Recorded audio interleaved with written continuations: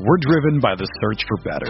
But when it comes to hiring, the best way to search for a candidate isn't to search at all. Don't search, match with Indeed. Indeed is your matching and hiring platform with over 350 million global monthly visitors, according to Indeed data, and a matching engine that helps you find quality candidates fast. Ditch the busy work. Use Indeed for scheduling, screening, and messaging so you can connect with candidates faster. Leveraging over 140 million qualifications and preferences every day, Indeed's matching engine is constantly learning from your preferences, so the more you use Indeed, the better it gets. Join more than 3.5 million businesses worldwide that use Indeed to hire great talent fast. And listeners of this show will get a $75 sponsored job credit to get your jobs more visibility at Indeed.com/Blue Wire. Just go to Indeed.com/Blue Wire right now and support our show by saying that you heard about Indeed on this podcast. That's Indeed.com/Blue Wire. Terms and conditions apply. Need to hire? You need Indeed. This podcast episode is brought to you by Coors Light. These days, everything is go, go, go. It's nonstop hustle all the time. Work, friends, family expect you to be on 24/7. Well, sometimes you just need to reach for a Coors Light because it's made to chill. Coors Light is cold lagered, cold filtered, and cold packaged. It's as crisp and refreshing as the Colorado Rockies. It is literally made to chill. Coors Light is the one I choose when I need to unwind. So when you want to hit reset, reach for the beer that's made to chill. Get Coors Light in the new look delivered straight to your door with Drizzly or Instacart. Celebrate responsibly. Coors Brewing Company, Golden, Colorado. Hey there. We at Blue Wire just wanted to take a second to thank you for listening to this podcast. We know everything outside is pretty scary and uncertain, but we're committed to helping you get through your day by talking about the sports and teams that you love most. If you're looking for more great podcasts to distract you, check out BlueWirePods.com. Thanks for listening. Enjoy the podcast and stay safe.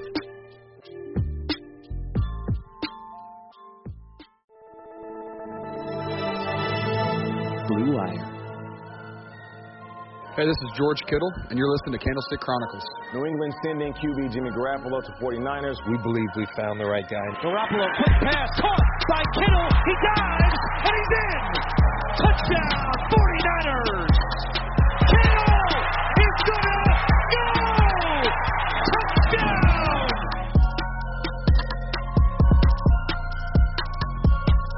Oh, hey there. Thanks for joining Candlestick Chronicles, a 49ers podcast on the Blue Wire Podcast Network. He's Chris Biederman. I'm Kyle Madsen. We're your hosts. And joining us today from Bleacher Report, you know him, you love him, Matt Miller at NFL Draft Scout on Twitter. Matt, Chris, how you guys doing? Doing well. Appreciate you guys having me on. I don't know if Niner fans do still love me or not. We've had an interesting relationship over the past 15 years, I guess, of me covering the draft. So it'd be fun to get into this a little bit. Hey, yeah, don't take it personally. Like we all try to do the best job we can, and sometimes people just hate opinions and hate, the way people go about doing their job when it's like I'm just trying to do the best I can. But yeah, that's how it goes with the draft. A lot of conflicting opinions and things like that. But we're really happy to have you and happy to pick your brain about the 49ers and what they're going to do here because this is a really interesting draft for them.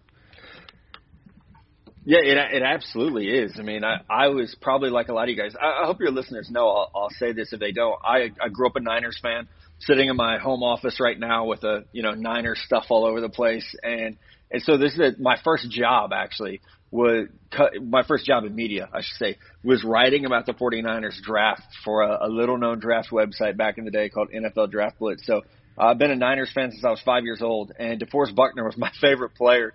So when I got the alert that he was being traded, I was pretty upset. It was like, it's okay. Like George Kittle's a nice fallback option, but like I was crushed as a fan. But then like that analyst brain kicks in, and you're like, oh, okay, well that 13th pick could be Jerry Jeudy or Henry Ruggs or CeeDee Lamb or C.J. Henderson. So you start to get pretty excited. But yeah, initially I was pretty crushed.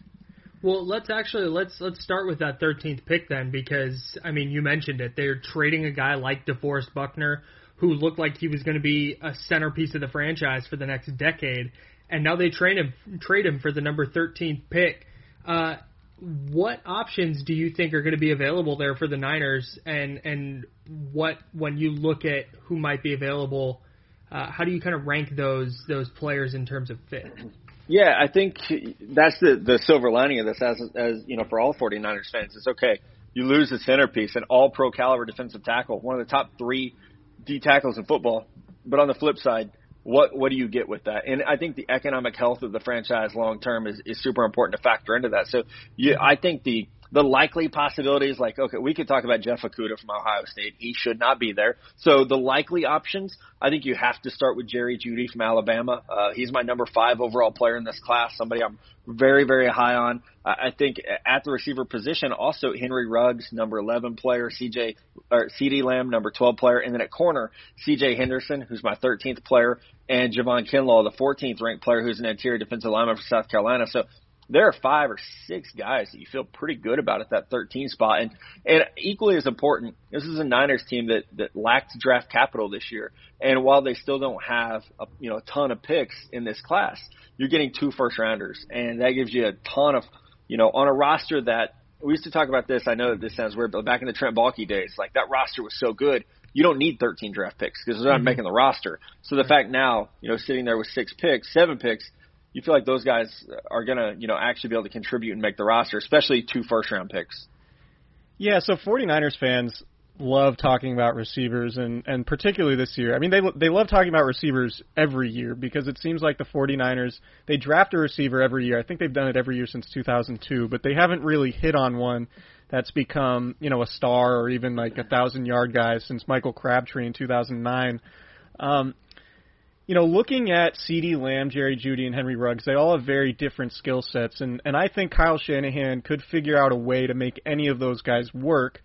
But I think the Alabama guys, Jeudy and Ruggs, might fit a little bit better because they have a little bit more of that natural route running ability and those separation skills that Shanahan has coveted in the past, particularly from somebody like Emmanuel Sanders, who they're going to have to replace. While Jeudy is more of like a physical guy, a quick game, yards after the catch guy, which makes me think he might be a touch redundant with Deebo Samuel. Not that he would be a bad pick, but I just wonder about the fit from that standpoint. Do you see the same thing, and how do you think Kyle Shanahan is viewing those 3 guys in terms of how they fit within the structure of his offense? Yeah, I think that's a really important aspect of what I do for a living. I can sit here and say Jerry Jeudy's my number 5 overall player, he's my number 1 receiver. That's when you're looking at it through the scope of how it would fit for 32 teams. Then when you get specific and talk about the Niners, I think Jeudy would probably be my 3rd choice because, like you said, I think he's a little redundant to Deebo Samuel, who is so good on, quick slants, crossing routes, and a guy who's going to be able, to really produce yards after the catch.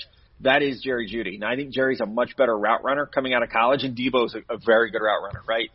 Not disrespecting his game at all. Absolutely a huge fan of his. But I think Judy's just such an advanced route runner. So, yeah, in a Kyle Shanahan offense, of course he fits. But does he fit in this offense? I don't know that he does as well. I look at Henry Ruggs as the premier fit from fitting into an offense that we imagine is going to have Jalen Hurd. We know Deebo's going to be there. We know Kittle's going to be there. And we know that running backs are going to be a big part of the passing game as well. So I think Henry Ruggs, he fits that well. And we've seen this with Kyle at every stop. And I think a foundation of his offensive philosophy is having someone who can take the top off of defense, someone who's going to command the respect of a single high safety, and who's going to open up those underneath routes for Deebo Samuel, George Kittle, Jalen Hurd, and whomever is playing the running back position, as well as the fullback spot. So I think with Ruggs, that is just so appealing. 4.27 speed, and he's a complete receiver. I think a lot of Twitter draft guys knock him because it's like, oh, he's just a fast guy. He's not. He's an advanced route runner. You don't start at Alabama just by being a fast guy. They had 4 receivers there who can be first-round picks. So to get on the field and have the impact that he did, I really believe that Ruggs would just be dynamic. I think the one knock on him is, okay, well, he doesn't help in the return game, which you would expect from a guy who's that fast. Mm-hmm. It's just not something he's good at. But again, for San Francisco, they don't really care about that. You don't need him to come and be a punt returner. If it's something that he eventually develops, cool. But right now, that's not the biggest need for this team. So And I think with CeeDee Lamb, I like CeeDee. I'm a Texas fan, and I'm so glad this guy's going to the NFL so I can root for him, and he won't be kicking my team's ass anymore. But, he's never seen press coverage in college. He's not the fastest guy, and a lot of his catches were, I think, scheme influenced. He was schemed open. That's not to say that he can't get open in the NFL, but we just haven't seen him do it. So with CeeDee, I have a little more questions, and think again, we're talking about a guy who would dominate, level 1, level 2 catches. You have that player already. So that's where, to me, Henry Ruggs is just such an exciting option. The 49ers the last couple of years have spent second-round picks on wide receivers. A lot was made of the depth in this year's class. What's the drop-off? If let's say they don't go receiver at 13, they trade back from 31, and they're going to take a receiver sometime in the second round, what's the drop-off between Jeudy, Ruggs, Lamb, and then that next tier? Yeah, I think it just depends on what type of run we see in the first round. If T. Higgins is still there. I was actually, as we're sitting here Friday night, I was rewatching Clemson LSU, and I was like, God, I really like T. Higgins. Like, I don't know why people don't like T. Higgins. Like, I love this guy. And so if T. Higgins is a trade back option, that size, 6'4", 216, and he has some dog in him. Like, you watch him just, with the downfield block where he's just knocking the hell out of Patrick Queen, or he's putting the shoulder on Christian Fulton. Like, the guy's got some dog to his game. So I really like T. Higgins if he's there. Brandon Ayuk would be I actually compare Brandon Ayuk to Deebo Samuel, so you probably wouldn't want to go that route. I think the drop-off after that is you get into players who have something missing. Like Denzel Mims. Denzel Mims, good size, good speed, dropped a lot of balls. KJ Hamler, really, really good speed, also, dropped a lot of balls, and he's small. He's tiny. He's 5'8", 178 pounds. Right. And then it's like, okay, well, what about Jalen Reagor? Dropped a lot of balls. So it's like there's these intriguing guys in there. Michael Pittman Jr., another one. It doesn't have great speed. So I think that's where the drop-off is. Like, these are all good players, and they're ranked high in the second round. But they're not as complete as those first three receivers you're going to talk about. And even then, like Justin Jefferson and T. Higgins, I feel like are in a tier by themselves as, they should be drafted in the 20s, and they're really good players, but the chances of them being there, say you trade back to 34 so the Colts can come up, like you're not getting one of those guys at 34. You're honestly not getting them at 31 either. So back to defensive tackle and talking about maybe replacing DeForest Buckner. You mentioned Javon Kinlaw as a guy I like a lot. And I think the opinions between, Javon Kinlaw or Derek Brown, the first two defensive tackles projected to go in the first half of the first round, are probably, people have different tastes, right? So some people like Kinlaw's pass rushing. Other people just think Brown is so physically dominant that although he might not be as refined as a pass rusher, he could still be a Fletcher Cox or Akeem Hicks type player, which really might benefit the 49ers, because if you just get somebody who can command double teams and, pair that person with Nick Bosa and Eric Armstead and Dee Ford, it could still be a really, really good dominant defensive line. Do you think one of those guys between Kinlaw or Brown is a better fit than the other, given what the 49ers have from a personnel standpoint? Yeah, it's funny because my actual comparison for Javon Kinlaw is DeForest Buckner. So it's just that, it's plug and play. And their bodies are a little different because Kinlaw's 6'5", 324, but it's their usage. Like this guy could be a great strong side defensive end in that scheme. He could also bump down and play anywhere. He can play nose, he can play one tech, he can play three tech. Like, he's just so versatile, and he's so tough. Derek Brown, I see Derek Brown as a really good nose tackle. Like this is a guy who, 10 years ago we would have been talking about, like, this is a Casey Hampton type player or Haloti Ngata. In today's game, and I like Derek Brown, I feel like in today's game guys like that just aren't as valuable. So, like, is he a better player than DJ Jones? Well, yeah, he is. But is the impact of that position worth the 13th pick in the draft? And I don't know that it is anymore, especially when, you have Armstead and Bosa and Dee Ford, and you hope and pray that Solomon Thomas finally does something. It's just it feels so redundant. Again, like we were saying with Deebo Samuel, it's like you're kind of drafting to fill a hole that you just created. So at that 13th pick, like, I do think there's a chance that Javon Kinlaw's there. It really depends on, what we see Jacksonville do with a 9th overall pick. I think they're a really interesting team for him. And then what type of trade-ups we see. If the Falcons try to trade up and don't get a corner, would they be interested in Kinlaw? So he could be there. We were doing some draft rehearsal stuff the other day, and I was like, the one player I don't want the Niners to pick is Javon Kinlaw. And I like him. Like, I like the player a lot. He has a great story. He's overcome a lot. I just don't want another defensive lineman in the first round. Is that just positional value, or is it just you're tired of watching the 49ers take defensive linemen? Like, what goes into that? I think it's just the positional value, and it's not like, okay, you want 5 first-rounders on the D-line. It worked pretty well last year. Like, that's cool. I just think at some point you want to do something different. And so my personal opinion is you have one of, if not the best offensive mind of football in a head coach in Kyle Shanahan, and you have some really good coaches on defense. You know, Robert Saleh is going to be a head coach soon, and underneath him there's some really good guys as well, you know, D-line coaches, linebacker coaches. So it's like, but you have this offensive genius. And when he was with Atlanta and had Julio Jones, like, look at the things he was able to do. So in my opinion, it's like, let's just give Kyle some toys and not have to worry about Patrick Mahomes outscoring you in the second half, because the defense is doing their job. It's just at some point you have to be able to score. And I think to even get a clean evaluation of Jimmy Garoppolo to figure out, what is he? You know, is he a mid-tier quarterback? Are you in quarterback purgatory now and just don't realize it? Or is he a guy that can win you a ring? I think you have to give him more weapons. And, you know, Dante Pettis did not work out. I think we can all hope that changes. But 2 years in, it hasn't worked out. Hopefully Jalen Hurd becomes, a number one receiver. He's a fantastic athlete, but he's so new to that position. I guess I'm just a little skeptical of that. So when I see someone like Ruggs, or you could throw Judy and Lamb in there too, it's like those are instant impact players that I know what they're going to do for this team, and it's a perfect fit with the head coach who's there and the offensive philosophy. You draft another D lineman, it's just like, man, like what is this really going to do for us here?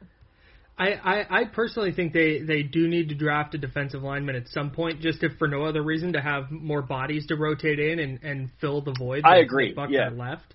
I don't think they can do it production-wise, because I don't know if they'll get a player who's going to be that good.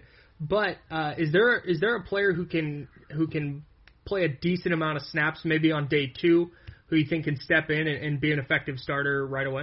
Yeah, I think this is why trading back from 31 is such an intriguing option, because you got to you can't go from 31 to 156 without picking, right? Yeah. Like you got to do something in there. So I think that's the key is, if Ross Blacklock from TCU slips a little bit, he could have very, very good production as a 3 technique, who I think could kick inside and play a little bit as well. Neville Gallimore from Oklahoma could be a good player. Raekwon Davis from Alabama. I mean, these are good players who, they're not, the sexy athlete. They're not rocking number 5 out there like Derek Brown, just killing people's hopes and dreams. But these are good players who could still have big impacts. Utah's got a guy, Like Fodu, the defensive tackle who can play all over the place. Like there's good value in this draft, and I think I've not always been a real vocal cheerleader for John Lynch and Kyle Shanahan and the drafting that they've done.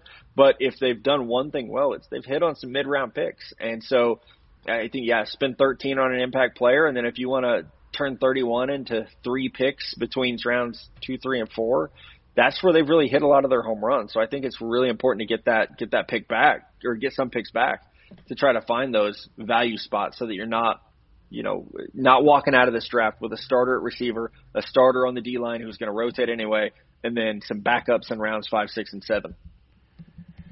So switching to, the other side of the ball on offensive line, I think, the 49ers are in sort of a unique situation because they do have to consider life after Joe Staley, their starting left tackle, and a lot of people, and myself included, I think they consider tackle a need this year, and giving themselves a chance to develop somebody to eventually replace Staley would make some sense, but at the same time you might be sacrificing a chance to get an instant impact starter unless the guy you draft to play tackle eventually starts at right guard, where the 49ers cut Mike Person this offseason.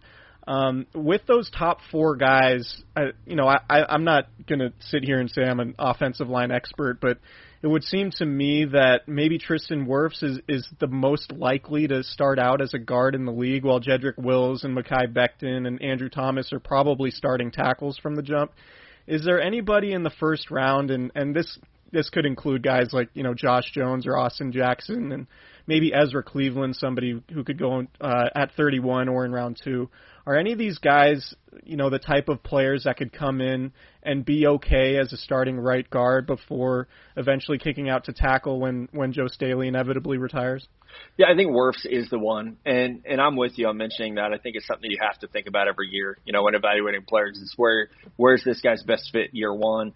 It's so uncommon. Like we all talk about that. Oh, draft him and play him at guard, and then he'll kick the tackle. Like it almost never happens, though. Once guys find a home, they tend to stay there. I think Wirfs is intriguing in that he kind of has the body of a guard. Even though, he has 34-inch arms and he's 6'5", 320, he kind of looks like a guard. His movement skills would be phenomenal in that zone blocking scheme. So I do see him as someone that is that rare prospect who, okay, you want to play right guard for a couple of years? If Joe retires after the 2020 season, you're going to work your tail off, and we're going to acclimate you to that spot. And I think something that I don't know if it's been talked about enough is that we have to consider there's not going to be rookie minicamp. There might not be OTAs. Yeah. There might not be much of a training camp. So with Wirfs, who's been playing right tackle, moving down to right guard is a hell of a lot easier than saying, oh, hey, you got to learn the playbook and work out in your living room by yourself, and you're playing left tackle next year. Like that's going to be a bit of a jump for a guy who, even coming out of Iowa, he's well coached, he's an athlete, he's smart. That's a pretty big jump for a guy to make if there's not training camp and much time before the season to get ready. So I think that's something you have to consider as well, is like, man, if we need this guy to play right now, let's keep him over there where he's comfortable with, making those steps. I saw a lineman say on Twitter this week, they're like, how hard is it really to go from playing right tackle to left? And he was like, and I hope I can curse on your podcast. He was like, yes, try to wipe your ass left-handed if you're right-handed. It's that hard. I had shoulder surgery once and was immobilized for 6 weeks. It's really, really hard to do. So it's like, oh yeah, that's not, try to eat dinner tonight left-handed or write a letter left-handed. It's hard to do. So I look at Wirfs as he's the ideal player. Once you get into round 2, like I don't think Josh Jones is that guy. I don't think he's ready to play this year. I don't think Andrew Jackson is either. So you really get to guys where it's like, okay, you might just be a guard. Like you might just be drafting Robert Hunt and just saying, okay, just stay at guard. You're going to be a really, really good guard. We'll just keep you there. Or Cesar Ruiz is a popular pick for the Niners at 31 in mock drafts because he can play guard or center.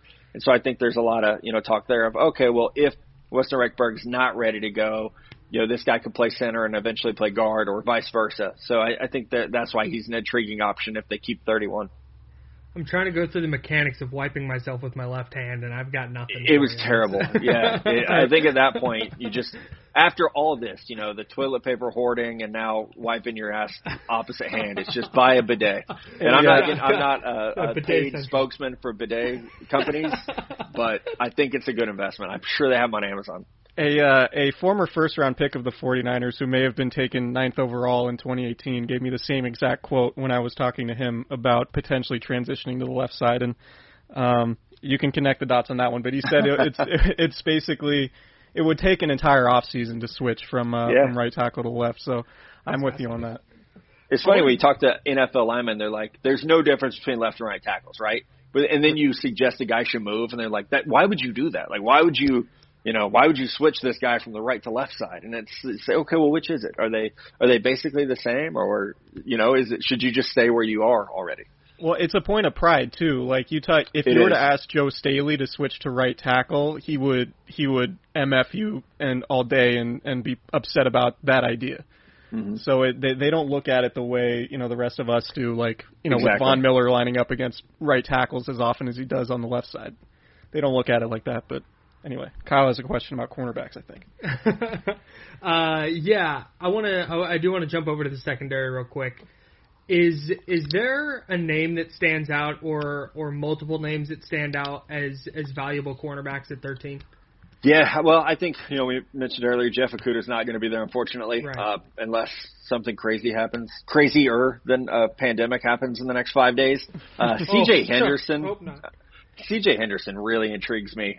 Size, speed, the fact that he played man coverage a lot at Florida, and he's used to being on an island. I thought he got a little cute this year. He tried to do the old Deion Sanders, like I'm going to play off coverage and bait the quarterback and then use my closing speed to try to get interceptions. And sometimes it didn't work for him as well as he thought. So I think if you draft a corner at 13, it has to be C.J. Henderson, and there's no guarantee he's going to be there. I think there's a lot of talk in the last week that he could be a top 10 pick. He could be the target of a trade up. So, I feel like that's too early for Jeff Gladney, who's not a very good scheme fit for San Francisco. It's too early for Jalen Johnson or A.J. Terrell, Trevon Diggs, Christian Fulton, any of those corners that you often see linked to the team at 31.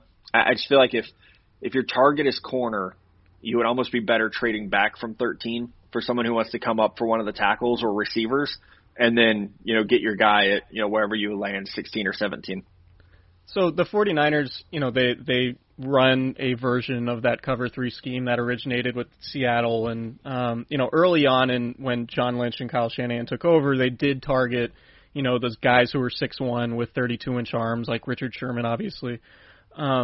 It seems like Diggs is probably the closest fit to that in terms of those guys in the conversation in the first round or maybe early in the second round.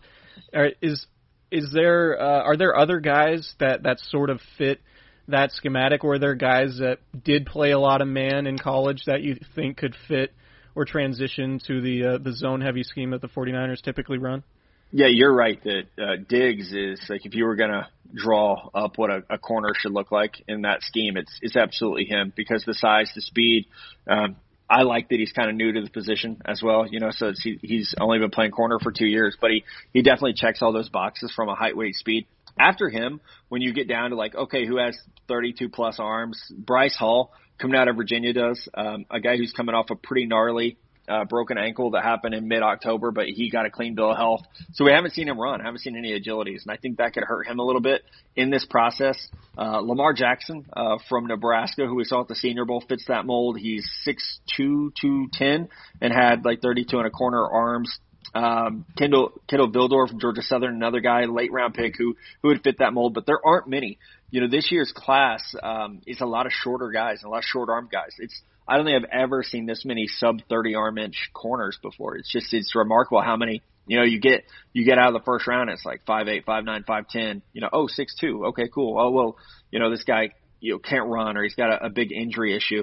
I think the one that intrigues people late, I've been asked about him a lot, is the corner from Iowa, who is 6'1", 200 pounds, ran a 4.45 and has 32 and a quarter inch arms. But I didn't think he could cover very well. Even seeing him at the Senior Bowl, watching his tape the last 2 years, he looked like the instincts and awareness were really lacking for me.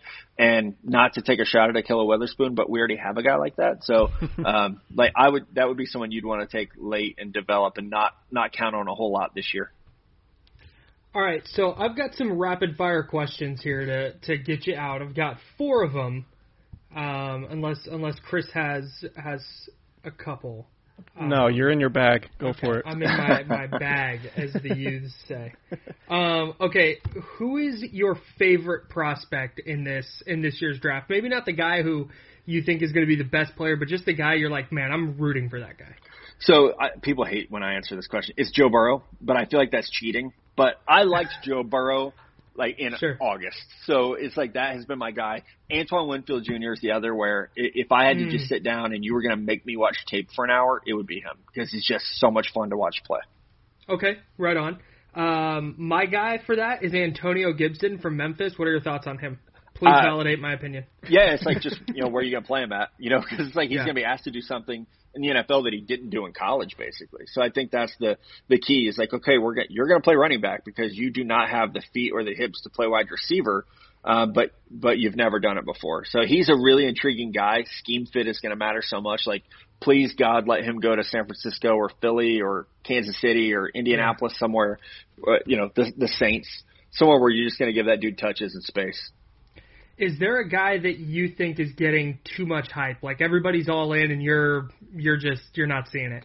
Yeah, I feel like there's a lot of those guys, and then I just people get mad at me for saying things like this. I don't see it. I don't see it at all with Ezra Cleveland, and I know there's the Browns could trade back to 15 and draft him. If they do, that would be the most Cleveland Browns thing ever. So I got asked to consult on him at first, and so I did. This was probably in December, and I watched, and it was like, this is it? Like, this is the guy everybody's talking about? I have him ranked at 112 overall, and I just don't see it. Like, I don't see toughness. I know he played through some turf toe that may have affected his play power, but I I didn't see it. I did not think he was very good. So I'm low on him. I'm low on Grant Delpit. Grant Delpit, actually, I looked this up. He dropped 60 spots for me over the course of the season. Whoa. Which, yeah, like without, robbing a liquor store. Like he dropped 60 spots and actually played football. So man, the hype was so huge. It was like, this is the next Jamal Adams. He's, the high character. He's a leader. He's a dog, and he's this great player. If you watch him play this year and you didn't know that was Grant Delpit, that you would think, why is this kid playing? Like he's the third best safety for LSU right now. So I'm not real high on Grant Delpit. I'm not very high on the quarterbacks. I'm not high on Herbert. I'm not high on Jordan Love. So those are probably the other ones. I don't know. I try not to absorb a lot of other draft content because, I do a podcast 3 times a week with Connor and Mello. So I'm constantly talking to them about prospects. I don't want, everyone else's opinions to leak in as well. I know at one point I got a lot of hate on Twitter because I had Jalen Reagor as like a mid-second rounder. Mm-hmm. I don't know if that has changed consensus-wise, but I think that he's a pretty big risk as well, just because you got a small guy who's been banged up and he had a lot of drops. That's a pretty scary trifecta for me. Sounds like Corey Coleman, which you don't want to repeat those mistakes. Yeah, no doubt. All right, last rapid-fire question here. Who's the guy that we're going to, in the middle of next football season, go, how in the world did that guy make it to the second or third round or whatever, the Michael Thomas or Alvin Kamara or Tom Brady award, if you will? Yeah, I appreciate you. You went with a couple of guys that I actually hit on, so it makes me look better. I think Darrell Taylor could be that guy. I could see him, the edge from Tennessee. I could see him going somewhere and starting and having 10 sacks, and we're like, why the hell did this guy go in the third round, or why did he go late second round? So he would be one that I think would stand out. At those, you're never going to talk about a lineman and be like, oh my God, why did this really good right guard for the Oakland Raiders? Why did he fall in the draft? It's more of those impact. A lot of times it's, fantasy positions as well. So I think at the receiver spot, so much this year just depends on where guys land, what kind of fit you get in. But I'll be a homer for 1 second. I really like Devin Duvernay from Texas. The guy dropped 1 pass in college. 4 years, 1 pass. It kind of like 122 balls this year. He's ran a 4.39.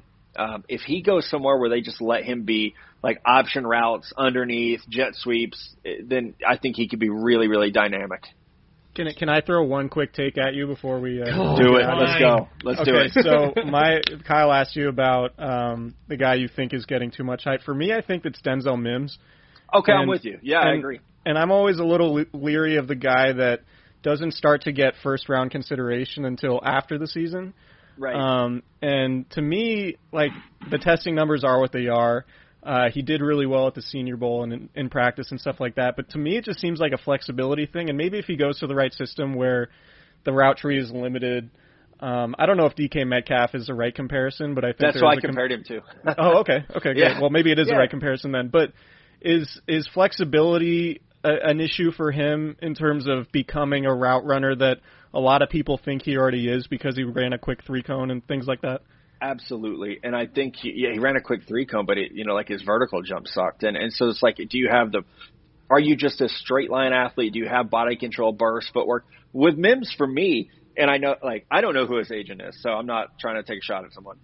His agent has done a fantastic job. It's like, all this first round talk, and then Ian Rappaport's like, oh, he played with a broken hand. That's why he dropped so many passes. And then you're like, well, shit. Is that why he dropped so many passes? So, it's Tuesday, the week before the draft, and you're going back and watching Baylor game film again. And I never thought he played with a lot of power in his route. He just seemed kind of lackadaisical in his routes to me. And I feel like receiver is the position I scout best. Not that I do it well, but the one that I scout best. And I never saw it with him. But guys like that scare you, right? Because that size, 6'3", 210, and you're on a 4.38 with a 6.66 3-cone.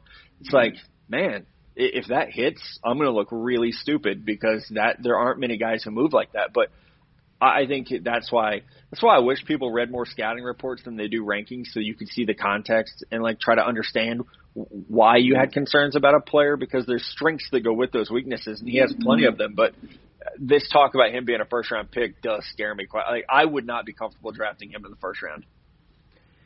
Yeah, I think I agree with you on that. All right, I think that's all we got for right now. Thank you so much for hanging with us here for a little bit. You guys can check out Matt Miller on the Stick to Football podcast, of course, Bleacher Report. When's your final big board and mock draft coming out? Yeah, so the final big board drops Wednesday. The final mock draft will come out Thursday, but I have to hand it in Monday. I always like to tell people, I don't get to update that thing until the last minute. It has to be handed in Monday. But we're doing a cool thing this year. If you guys don't mind, I'll plug it. We're doing a live draft coverage in the Bleacher Report app. In the past, we've done it on Twitter, YouTube, things like that. But they're really proud of some of the developments they've made in the app this year. You can have group chats and stuff with your buddies. So it's going to be a lot of fun. So we'll be live all 3 days of the draft, breaking it down. So and we won't fixate on oh my God, Joe Burrow was the first pick. Let's talk about it for 4 hours. We're going to talk about every pick like they're as important as Joe Burrow. Well, right on. Well, Matt Miller from Bleacher Report. Make sure to read him at BleacherReport.com. Download that Bleacher Report app too and follow along throughout the NFL draft. Matt, thanks so much for hopping on with us, man.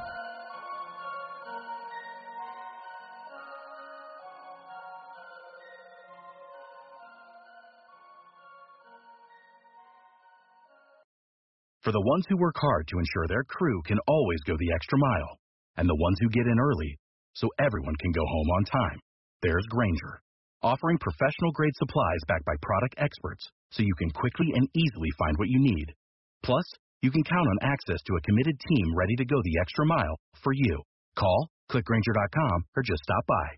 Grainger, for the ones who get it done.